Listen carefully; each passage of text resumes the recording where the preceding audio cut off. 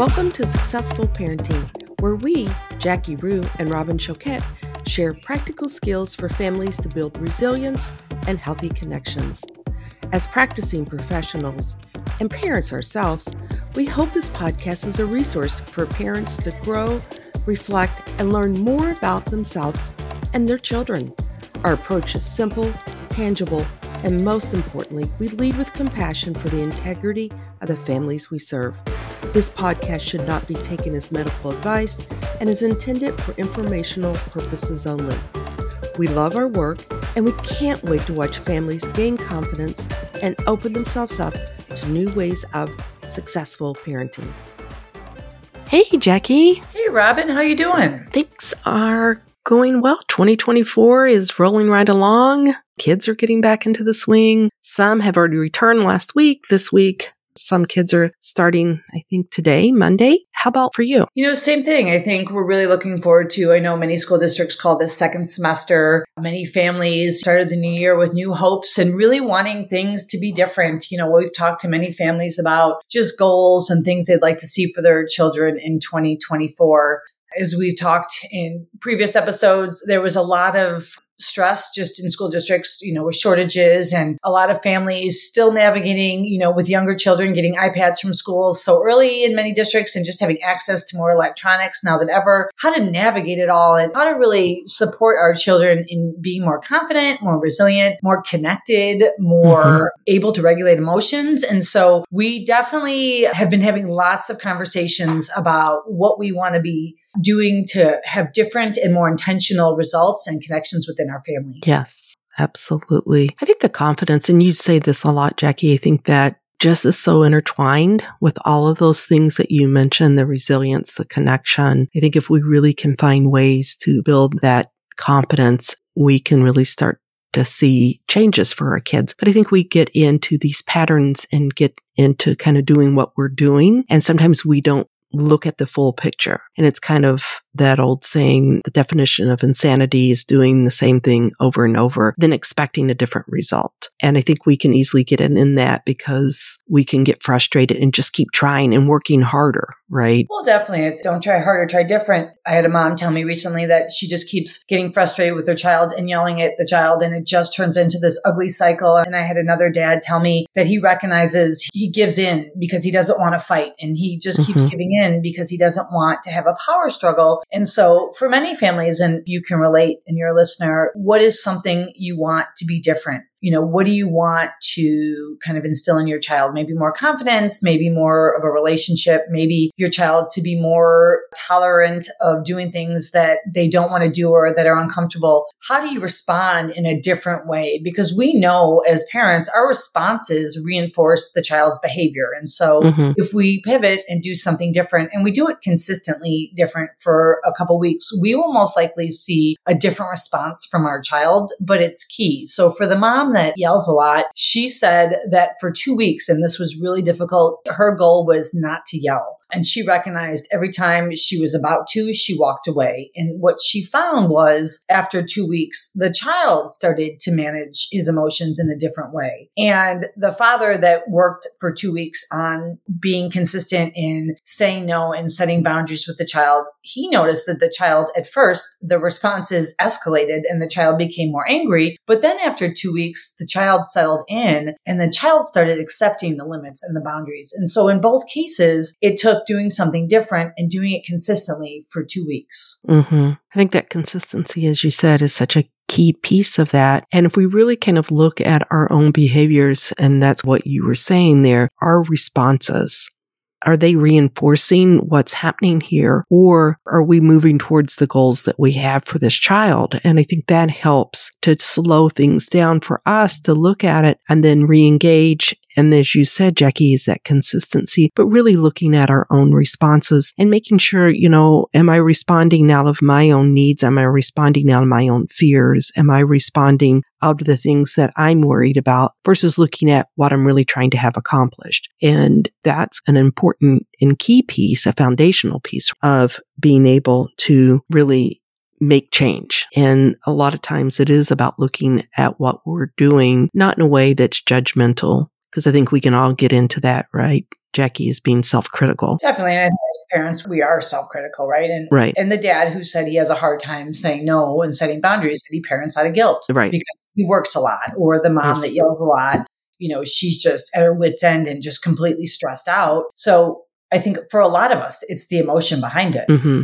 Absolutely. And recognizing that, the parents that I work with, we talk about what is the function of the behavior. And that really helps them. And it also helps, the parent to look at what they're doing. That's such a key piece of it. And as we move forward and making a plan and trying those different things and being consistent. Definitely. And I think letting the child know that you're going to be doing something different. I'm really working on not yelling. And so for the next 2 weeks, I might not respond right away, but I really want to focus on communicating differently with you. Or I am going to work on saying no, because I know at school, you really struggle. And in this case, the son struggled at school with limits. And so the dad said, I know you struggle at school when teachers have you do something you don't want to do. And so that's why at home, we're going to be doing this different. Sometimes the behaviors may get worse before they get better, but if you're consistent for 2 weeks, and we know consistency actually helps students or kids with mental health or physical or learning challenges feel safe because they do better with consistency, non-emotional responses and routine, it is almost a guarantee that when you start to shift your response, the child's behavior will change. Absolutely. Well, that's the whole piece of it. If you do something different, people then have to respond different. If you want change to happen, you respond differently, then the other person will respond differently. And that's a key piece in behavioral change. And so if we're able to recognize that,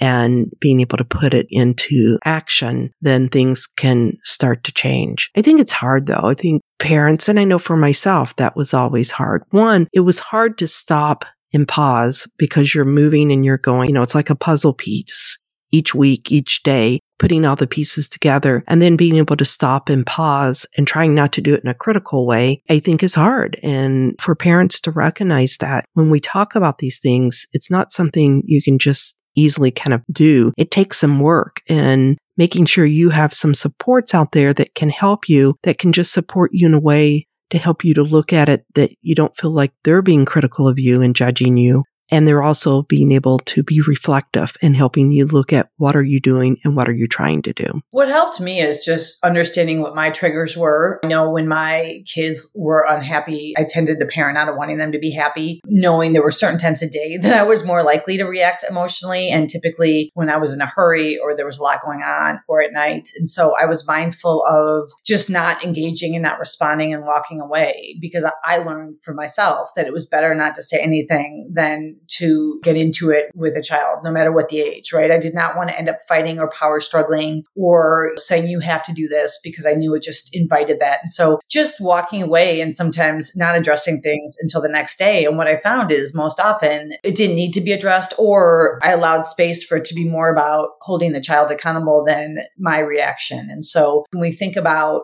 how we want to connect with our children and what we're trying to teach them, is the way that we're responding actually intentionally teaching those things? Or are we more modeling what we really don't want our children to be doing?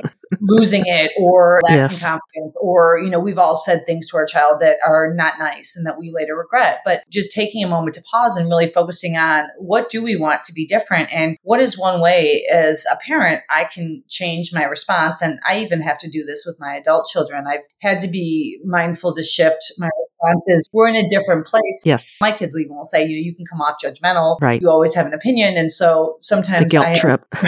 really just trying to listen more and not be judgmental and not always give an opinion, but just more listen and kind of take it in. Mm-hmm. I really do believe that the more we do things different, the more we're going to see different. Absolutely. I think one of the things, and I'm just interested for you, Jackie, for me, taking pause, because I think that's what parents say, okay, how do you take pause? Because that's so hard. One of the things I would do when my kids were little, rely on my breath. When things started getting escalated, as soon as I recognized that, then I would go into some breath work of just breathing deeply. And that would be slowing physical heart rate, all of that down. And then that gave me an opportunity to kind of think more in engaging prefrontal cortex and that upstairs brain, however you want to define it. But it would be able to engage of what is it that I want to do? What is it that I'm trying to accomplish here? And just using the breath, I would lean in on that. What would you do? I think, I've shared this before. What I just try to do when I'm in a place where I'm just spinning is really focus on